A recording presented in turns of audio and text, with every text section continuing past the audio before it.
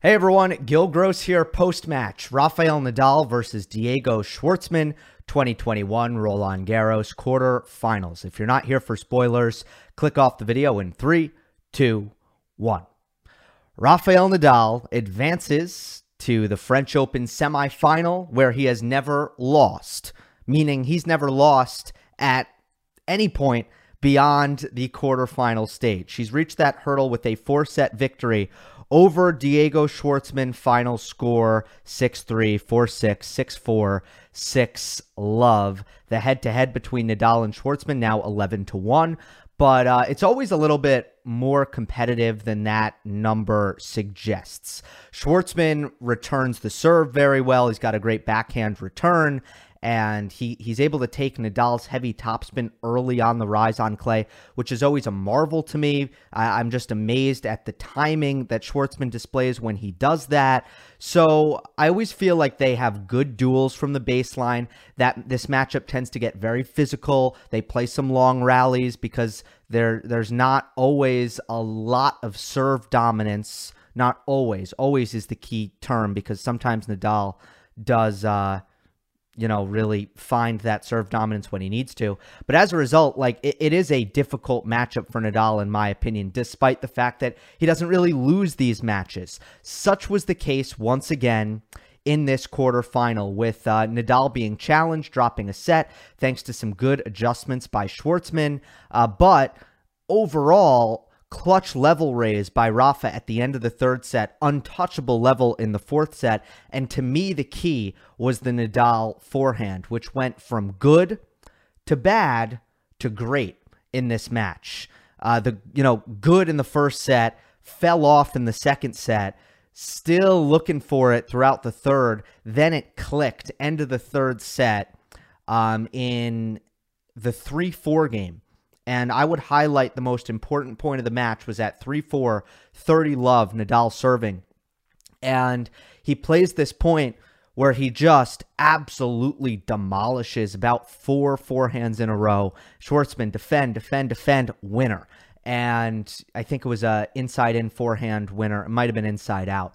But that was the kind of point where, yes, in tennis, every point counts as one, but some points just hold that extra emotional weight, and that was this point for Nadal.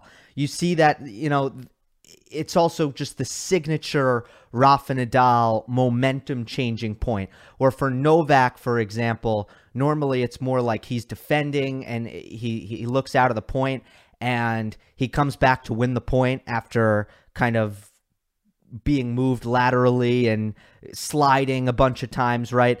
That's normally the momentum changing point for Novak, the emotion changer. But for Nadal, it's oftentimes hitting massive forehands over and over and over again until he breaks his opponent. He did it at that point, and from that point on, it was like, okay, Nadal's forehand has entered the chat here. And Schwartzman, with just a couple of mistakes in his next service game at 4-all, opened the door. Amazing cat and mouse point won by Nadal on break point. And then a love hold at 5-4 to close out the third set, where, again, Nadal serve and forehand dominance was really looming large. And then if you look at the fourth set, I have an incredible stat to share with you guys about Nadal's forehand, which is that he hit 25 total, and he got, I believe, 7 or 8. Hold on, let me check it real quick. Yeah, 7 finishes. So that means between winners and forced errors,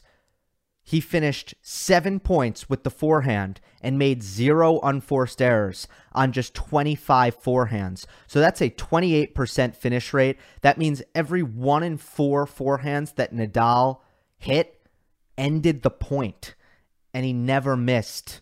So it caught fire, and then it was kind of over for Schwartzman.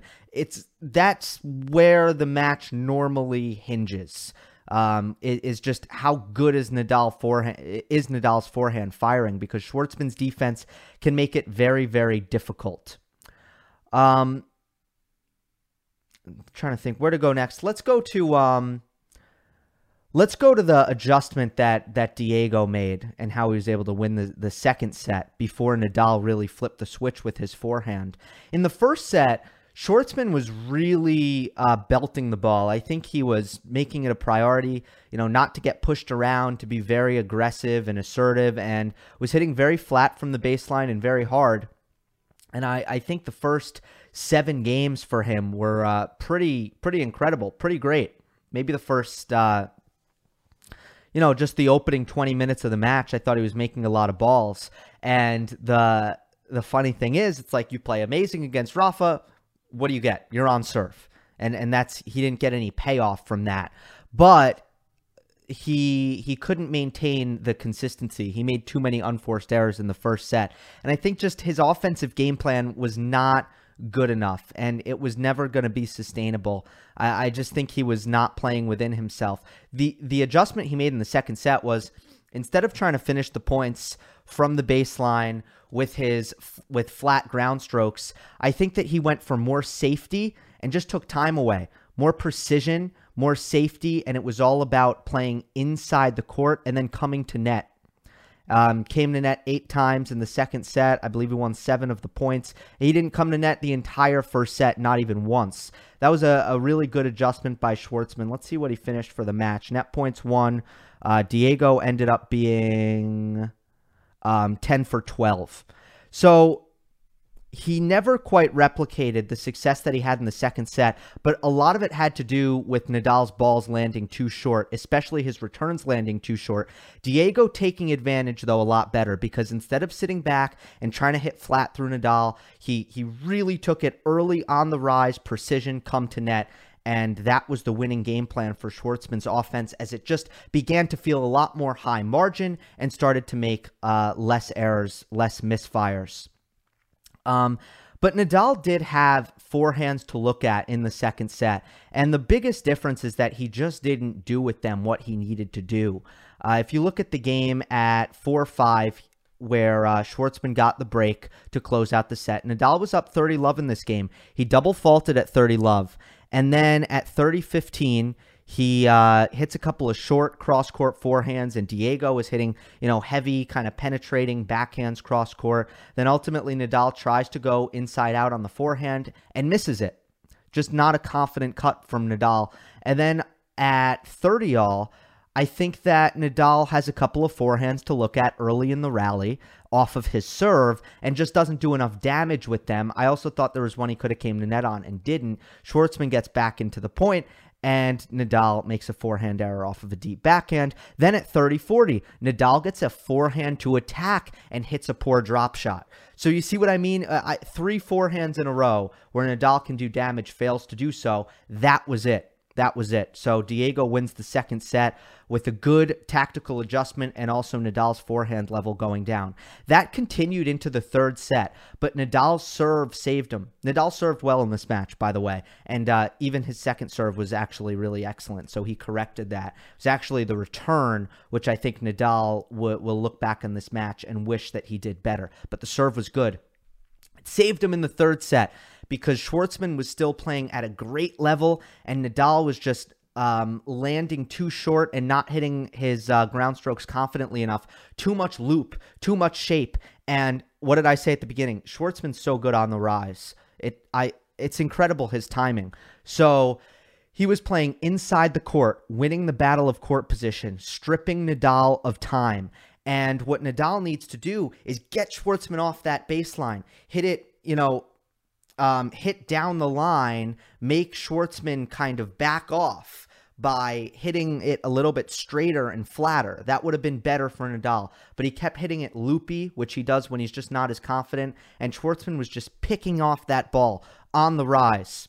So the only reason why Nadal stayed in the third set, in my opinion, was because of his serve. He started out making like 17 of 17 first serves made. He finishes the third set at 88%, 22 for 25 on first serve. And he won 77% because he's always going to have an advantage when he lands the first serve.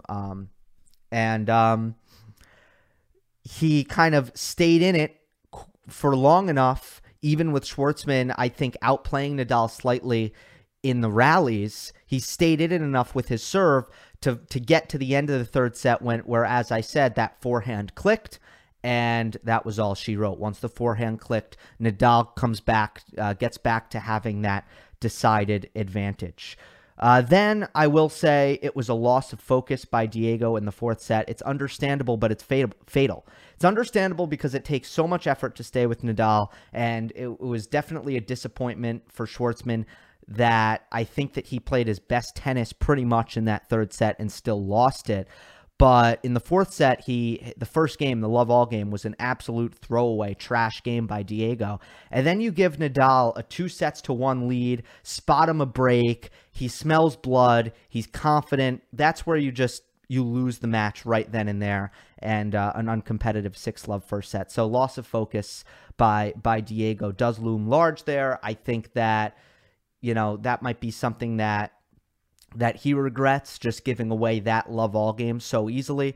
But ultimately, it's very difficult for Schwartzman. And he said after the match, I hope I'm on an opposite half of Nadal.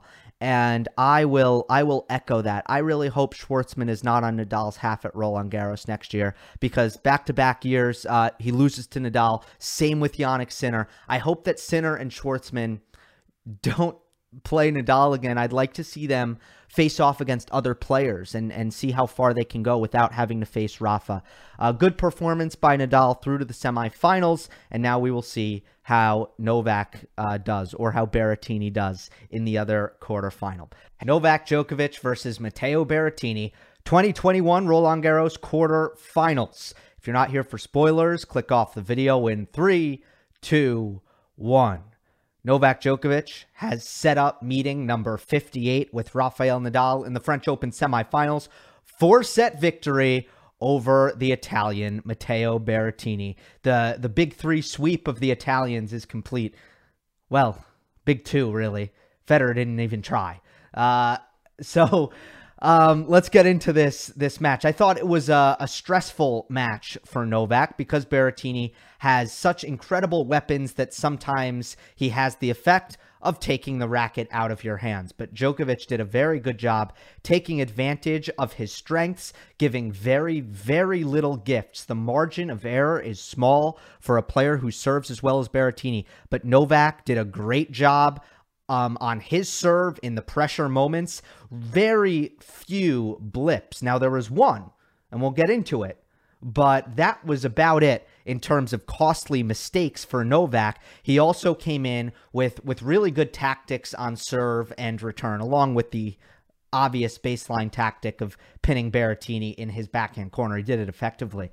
But I want to start with Novak's serving strategy, because he was mixing up his speeds and spins a lot, very effectively against Berrettini, and making sure to take advantage of Matteo's movement by taking some speed off the serve and dragging him off the court, knowing that while Berrettini is very skilled with the racket and is someone who is very proficient in making his returns, you can expose his court coverage if you pull him out wide. Another thing that Novak was doing was hitting the kick serve as a first serve, because Berrettini was standing in no man's land. He wasn't standing far back enough as to let the ball drop down into his strike zone, and he wasn't standing far up enough as to take it on the rise before it kicks up above the strike zone. And he never adjusted his return position for the entire match, which made it especially easy for Novak to protect his second serve, which is, of course, a kick serve, which was bouncing up above Berrettini's shoulders on the backhand. He's not strong up there, and I know Berrettini is a big, strong guy, but he doesn't get a lot of juice on his high backhand, and the result is that Djokovic wins an excellent 65% of his second serve points. So credit to Djokovic for hitting that serve, going to that serve even on the first, but also shame on Berrettini for doing the same thing for the entire match on return. That's my biggest source of frustration for Berrettini, and I went over this in depth after he lost the match in Madrid to Alexander Zverev in the Madrid final. It drives me nuts that Berrettini only returns one way, and he's not aggressive on the second serve return. And if you're not a great athlete and you don't want to play defense, he is a great athlete. I take that back. But if you're athletic strengths don't reside in speed and quickness, well, and you want to play offense on the tennis court, well, you better do something with your second serve return. And this is yet another match that he does not do anything with his second serve return. So good combination there. On the other side of the coin, you have superlative second serve returning by Novak. Just incredible what he's able to do on Berrettini's second serve, which is really in the top 10 best second serves on the men's side. It is routinely in the triple digits, miles per hour, and it has a ton of nasty kick on it. And there were a couple times where Berrettini landed it short enough in the service box that he got free points, but if he didn't do that, Novak was doing an excellent job returning it and making Berrettini start the point with the backhand. And everyone on tour knows that they want to do that. That is the tactic against Berrettini. You want to start the point with a Matteo Berrettini backhand. Of course you do. It's just very few are able to execute it as well as Djokovic is able to execute it, especially on the ad side, where it really takes a good, sharp cross-court angle when Berrettini hits that wide serve, because he's going to look to run around and hit the forehand, and Djokovic can just put it on a dime. He can just put it in that spot to make Berrettini hit that second serve as a backhand. And if you look at the stats, Djokovic almost hit 0 second serves returns to the Berrettini forehand side. And at one point, Tennis Channel threw up a Hawkeye graphic illustrating that. I just thought the second serve returning is incredible, and he got the payoff on the stat sheet because Berrettini protected his second serve at a 42% clip. So that's a huge difference, right? Novak wins 65% of his second serve points. Matteo wins 42% of his second serve points. With that being said, it is typical of this kind of matchup. Berrettini, big firepower, serve plus one guy, and Djokovic, the nimble baseliner, right? The quick, almost like, Ferrari baseliner. I hate to break it to Matteo Berrettini, and this is great news for Djokovic, but Djokovic also matched Berrettini, or perhaps played better than Berrettini, even in the big man tennis, the place where Berrettini is strong, the 0 through 4 shot rallies on serve, the first strike tennis. And that comes down to consistency, because if you watch the match, you know that Matteo Berrettini was electrifying on his forehand, pumping massive winners, following up his first serves, and just your heart skips a beat when Matteo Berrettini is in the middle of the court winding up for his forehand. It's amazing to watch. But Novak is actually doing the same thing. It's not as loud. It's a lot quieter. Your heart doesn't skip a beat. It might take Novak 3 shots where it only takes Berrettini 1.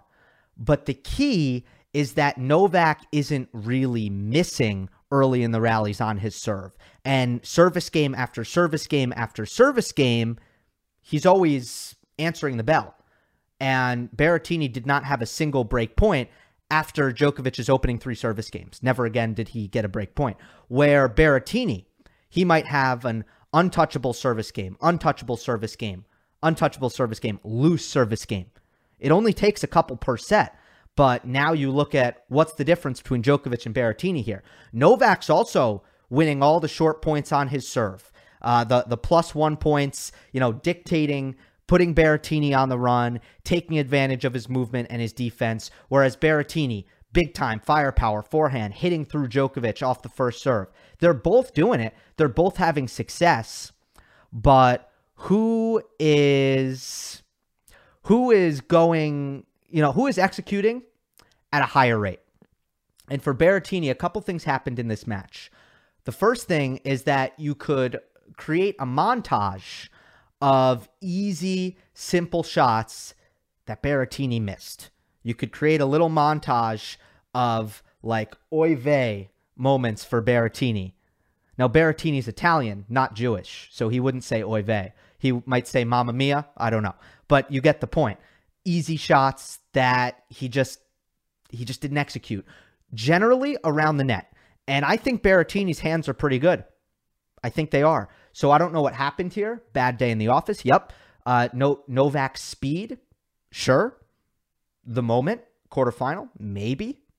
But I don't know. Because I don't think they, any of these things. But the point is, a lot of shots that he needs to execute that he didn't. How about this? 9 drop shot errors in 27 attempts by Berrettini. So that does not count the points that Djokovic returned the drop shot and won the point. Doesn't count that. I'm just saying 9 times, Berrettini didn't even make Novak play the drop shot. He missed 9 of them. And remember, when you're attempting a drop shot, you're in a winning position. That's a really bad number. That's way too many. And it's too high a rate. 9 of 27, so almost 1 in 3 drop shots you don't even make in the court. Very bad. And let's take a look at the 4th set, the game at 5-6. 15-love, Berrettini makes a serve, first ball, backhand drop shot, nowhere near making it over the net. 15-all, first serve, forehand unforced error, first ball. Deuce, first serve, first ball, forehand, miss badly to give Novak a break point. Berrettini actually saved that break point. But then later on, Berrettini misses some first serves, and Novak breaks to win the set. Some slice errors in that game too. Novak did a good job getting it to the backhand. So it was a good microcosm of the match, that last game. But the point I'm trying to make is that oftentimes Berrettini would make those early errors. And Novak never. Didn't happen. So let me give you the numbers here. We'll go to rally analysis. And you see on Djokovic's serve, you don't see, but I'll tell you. Djokovic made 7 unforced errors on rallies 0 through 4 shots on his own serve. 7. Let's see Berrettini. He made 19 unforced errors on the first 4 shots, only counting on his serve, where it's a little bit more important. And you have those attackable balls. That's the presumption. That off your serve, you have the attackable balls. How often are you misfiring? And what Berrettini has in firepower, Djokovic has in consistency. So even where Berrettini wants to have an advantage, he didn't really in the grand scheme of this match. However, here's what happened in the 3rd set where Novak lost. First of all, I want to give Berrettini some credit and some props. I've been a little bit hard on him. He made a really good adjustment by going inside in on the forehand right away. No more wasting time with the inside-out forehand. Djokovic's backhand defense is too good. He hits it cross-court too well that Berrettini suddenly loses his backhand and has to hit loses his forehand and has to hit a backhand on the next ball. That's no good. You never want that, right? So instead, Berrettini, or normally he might go inside out a couple times to try to get the player, off the court and get an easier ball, and then go inside in. In the 3rd set and in the 4th set, because Berrettini realized this was the move. No more messing with Djokovic's backhand defense. As soon as you get the opportunity to attack, inside in right away on that first ball. And I think Novak's defense is a little bit worse to that side anyway. But even if it's not, it's the easier finishing shot. And Djokovic is more likely to defend cross court. So Berrettini gets another forehand instead of having to hit a backhand. So great adjustment by Berrettini there. It was key. And in the 3rd set, Matteo has the crowd behind him, and he's absolutely smoking these forehands, just obliterating them. I think the average speed was 85 miles per hour, maybe 86 or something like that, really high. But Novak still has a chance in this set, and he goes up. There's a couple of mistakes by Berrettini. Bad drop shot in that tiebreak. That's a common theme. But Novak from 4-5 actually misses 2 first balls. It's the antithesis of the point that I just illustrated, that Djokovic was flawless on the first couple shots and was never missing. He was flawless because 2 of the 7 unforced errors came here. He was flawless except those 2, that botch in the tiebreak, where I just couldn't believe it. I could not believe that Novak missed those 2 balls at the end of the tiebreak, but he did. And if I go back to the tiebreak in the 3rd set, Djokovic at 5-4 and 5-all missed first ball, one on the forehand, one on the backhand, and then Berrettini, massive serve +1 at 6-5, and that was the third set. So that's why Novak dropped the third set. I think I've covered everything here. I guess I'll cover the celebration for Djokovic that was just making waves all over social media, with Djokovic getting really fired up and really emotional. Here's my theory on why Djokovic vocalized so much after the match. I think Novak was absolutely furious about those two misses in the third set, and I just thought he thought he should have been off the court. Berrettini is a scary and frustrating opponent, again, because sometimes you just don't have a chance with his forehand and how dynamic it is. But I think Novak, the entire fourth set, was thinking about, how did I miss those two balls in the third set tiebreak? Especially, maybe he was even thinking, even in the what's it called, Musetti tiebreaks 2 rounds ago, I didn't come up big. So very uncharacteristic of Novak, but a couple of bad tiebreaks here. 3 tiebreak losses in a row, if not more, just 3 in my memory. So that's maybe something to watch out for. But programming notes here, very important. Preview will come out tomorrow, and I will reiterate this, I plan on going live after the semifinals on Friday. I will go live for the first time, assuming that all the technical things are in order. That is my plan. So make sure to check out the channel after the second semifinal concludes on Friday. Hey everyone, Gil Gross here, post-match. Stefanos Tsitsipas versus Daniil Medvedev 2021 Roland Garros quarter-final. I'm sorry for the acoustics. I'm away from my equipment. The walls are rock hard here. I'm sure it doesn't sound amazing, but here I am. I'm just going to do it anyway. I did watch the whole match.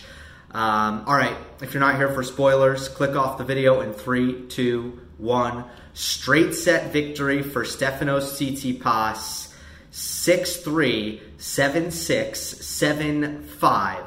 A massive win in the young Greek's career, with all the pressure on him as the favorite to win this match and turn around a 6-1 negative head-to-head against one of his chief rivals in Daniil Medvedev, and he does it in pretty convincing fashion. Another stepping stone in his career, felt a lot like the quarterfinal victory last year against Andrei Rublev, which was his biggest win in a major to date. I would say this surpasses that, and now he has a very, very big match upcoming in the semifinal against Alexander Zverev. So I was very impressed, given the circumstances, with how Tsitsipas handled all of that pressure, because it was squarely on him. Medvedev had nothing to lose, and not only did Stefanos close out the match drama-free, even though it kind of snuck up on him, suddenly it was match point after Medvedev had 40 love to force a tiebreak in the third set,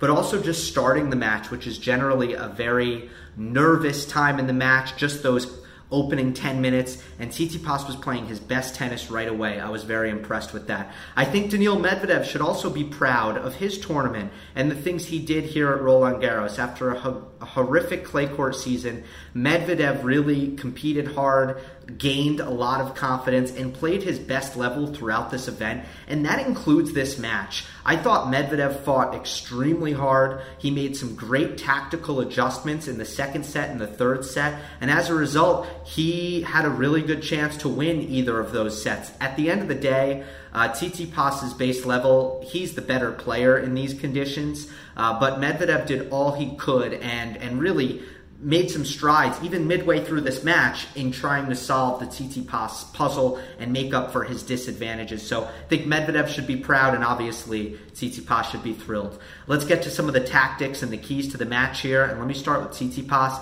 It starts with the return of serve. He has had historically horrific numbers against Medvedev, and just trying to put his return in play. Now, granted, some of these matches have come at the World Tour Finals, in that speedy indoor hard court, Australian Open, another fast hard court where the ball skids off the court.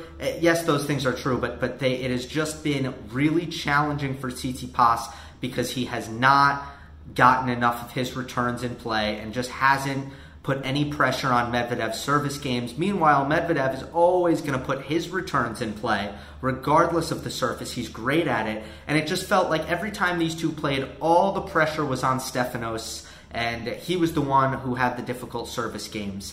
And Tsitsipas made it so that it wasn't a one-way street anymore, and he was getting returns back in play with his deep return position, blocking the backhand return instead of hitting all the way through, and also just able to square up his forehand returns when he got the opportunity. He got good depth on his returns, and his speed is so good. His defense is so fantastic on clay, especially in his forehand corner. I think he defends his forehand corner maybe better than anyone in the world on this surface.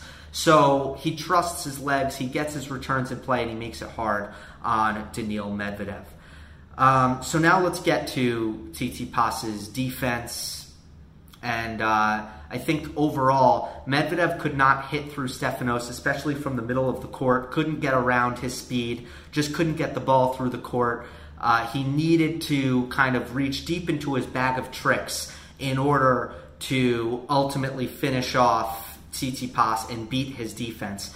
Medvedev did that later on. It took him a little bit, but he did reach into those bag of tricks. I'll get into that later. But Tsitsipas's speed caused huge problems for the Russian, especially off of the initial kind of first couple shots on Medvedev's service games. Comes down to those short points that Medvedev has traditionally dominated, and he could not in this matchup because of Tsitsipas's speed and defense, neutralizing Medvedev's first strike after getting the return in play. So Tsitsipas had basically no advantage in rallies that went over 9+ shots. He won 2 more, 20-18. But it was the rallies 5 through 8, medium length, and 0 through 4, short, that Tsitsipas had a decided edge in this matchup. And a lot of that has to do with Tsitsipas's dependable, high-margin, repeatable forehand aggression. I am just in love with the Stefanos Tsitsipas forehand, and I don't know how you couldn't be. Just looking at that shot, it's got so much RPM, almost more than 1,000 RPM higher than Medvedev on average on the forehand. So much RPM, which gives it net clearance, which gives it nice kick off the court. But what's amazing is his grip isn't too extreme. And the kind of semi-western to eastern grip forehands generally control the ball a little bit better and can hit to smaller targets. And Tsitsipas he can hit to those small targets, but he gets such incredible RPM and great pace as well. It's such a good shot. It's instant offense, it's consistent offense, and that's what Medvedev lacks on this surface that Tsitsipas has. When the returns are coming back, what's important? That first shot. So on a quicker court, well, Medvedev's getting the returns back. Tsitsipas isn't. Medvedev's getting the aces. Tsitsipas isn't. That's what's going to swing the 0 through 4 shots, the short point battle. But on clay, different ball game. All the returns are coming back. This is nighttime, especially on Chatrier. All the returns are coming back. Now what's important? The first couple shots. And Tsitsipas has an edge there. I want to talk about the X factor. This is something I didn't talk about on the preview. It wasn't on my radar, and it was something that I didn't see coming. Tsitsipas's medium pace trading was really effective here, especially in the first set. If you watch that first set back, it looks like Tsitsipas is taking a walk in the park. Why? He's hitting every shot unless he's attacking a short ball and trying to finish the point or build in the point. But every time he's trading, every time his intention is neutral, which is to remain unattackable, he was swinging maybe 70%, hitting the big targets, high over the net, lots of spin, but not a lot of pace, safety, 100%. He was hitting balls that he's never going to miss. They were not very fast. And why hit fast against Daniil Medvedev? Why hit the ball hard? Doesn't make any sense when you're trading. He wants the pace. His stroke mechanics are designed so that if you give him pace, he is going to hit a better shot back. He's going to hit stronger back, and he's going to miss less because he's not going to be having to press and generate his own pace, which is an area that he struggles in, and he makes unforced errors when he tries. So Tsitsipas's trading was totally clean in the first set. 6 total unforced errors. Medvedev doubled that, 12 unforced errors. I really loved the medium pace trading. Tsitsipas got away from that. I think he lost the script when things got, when Medvedev started doing different things that was putting Tsitsipas under more pressure, and Stefanos started to feel more stress. I almost feel like he forgot what was working because he wasn't even slicing his backhand anymore either. And that's an example of medium to slow pace trading. I really thought that was so effective for Tsitsipas. Medium to slow pace trading. Really great. I think Medvedev, I can't pull it up right now, but I think Medvedev made over 40 unforced errors. I want to say 44, and Tsitsipas made 24. Massive discrepancy. Again, it speaks to two things. It mostly speaks to pace generation and how much margin your attacking balls have. So how consistent are you going to hit them without missing? But then also trading. And Tsitsipas just so calm and never missing when he's trading, where Medvedev is trying to do a little bit more with it to try to make it good enough to avoid that scary, scary weapon that Tsitsipas has in his forehand. All right, I want to talk about the Medvedev adjustments, and then I want to talk about the second set because it was the key swing factor in the match. Medvedev's adjustments, so good. I talked about how Tsitsipas' speed was a big problem. How do you combat the speed? Go to the net. Tsitsipas on his backhand side especially, it's a lot of slice defense. So when Medvedev was following his aggression into the net, he started to finish points much, much more effectively. And he also started using the drop shot. Again, Stefanos' speed laterally, so good. Medvedev just couldn't hit it by him. So the answer is, well, take away depth. You know, add a new dimension to your attack, and Medvedev did that and hit great drop shots. It doesn't look pretty, but his hands are so good. The results are so good. Another thing that Medvedev did was he started serve and volleying off of Tsitsipas's safe block returns. Really great tactic. Worked pretty well, especially when Medvedev served to the backhand. And then a third adjustment was an attempt to stop letting Tsitsipas set up his first forehand so easily and to try to strip him of some time, rush that shot a little bit, just take the effectiveness away. Medvedev moved in on his return, moved up his return position, started doing much better on second serve return points, not letting Tsitsipas's kick serve drag him all the way off the court on the ad side, and also just forcing Tsitsipas to make more errors on the first ball by just rushing him a little bit, just taking a little bit of time away. So these were amazing adjustments by Medvedev. They were pretty familiar ones because Medvedev did all of those things against Nadal in the US Open final after going down 2-0. Move up the court position and get to the net. Those were the two things that he did. So I was getting real flashbacks to that match, and Medvedev did great. That was another match Medvedev couldn't hit through. Right? Can't hit through the defense of Nadal. So go to the net, go to the net, go to the net. And same thing here against Tsitsipas. Remember, it takes a great defender. Very fast. He didn't have any problems against Bublik or Opelka or a tired Christian Garin, right? But this is a different animal in Stefanos Tsitsipas. Let me talk about the second set. This was the turning point. Medvedev, again, with those adjustments, when he first implemented those adjustments, not only did they work, but Tsitsipas lost his first serve. Started missing every first serve. Just terrible first serving in that second set after doing great in the first set on his first delivery.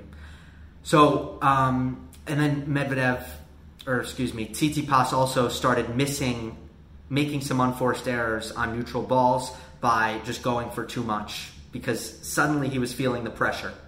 So Medvedev got into a position to win this second set. He had 2 set points at 4-5 Tsitsipas serving. And the first one was rather inexcusable backhand return miss in the net, which is, out of all the shots, probably the one that's going to keep Medvedev up at night. Not the underhand serve. I think it's going to be that one. Then on the next ball, Tsitsipas hits the tape. So it was that close to Medvedev winning the second set. And then Daniil just couldn't really make the adjustment steps to get out of the way of the ball. And the forehand jammed him, and it goes wide. And then Tsitsipas, I believe, plays some very nice points from there to ultimately force 5-all or force the tiebreak. I think force 5-all, and then it goes to a second set tiebreak. In the second set tiebreak, keep in mind some of the themes that I've talked about. Well, what a coincidence. Love all. Here are the 2 mini breaks for Tsitsipas. Love all. Medvedev misses a ball right down the middle of the court. Very little pace. Nets it. There's the first mini break. Generating pace from the middle of the court against Tsitsipas's defense. That's the key. Second mini break. Second serve Medvedev. Tsitsipas rips a forehand down the line. Rips a forehand inside out. Rips a forehand inside in. Medvedev's a great defender. It takes 3 shots. 3 great shots. But what is it? Repeated, high margin forehand aggression. I thought it was a great summation of how the match played out right there. So that was the second set tiebreak. I don't want to get into Medvedev's underhand serve on match point. Come on, it's not. Look, questionable decision. I thought that he did it as a tactical decision. Probably was. He said he was saving it for a big point. He thought that he could surprise Tsitsipas. It didn't work. That didn't decide the match. Let's be real. So I don't want to parse that too much. I think I've covered everything here.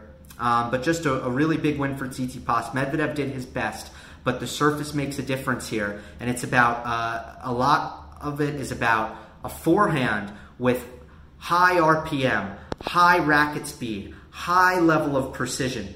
You combine that with great defense, a great kick serve, and a return that works on clay, that doesn't work so well on the quicker surfaces, and you have an animal in Stefanos Tsitsipas that even the best version of Daniil Medvedev can't quite compete with. Hope you enjoyed. Don't forget to subscribe. I'll see you next time.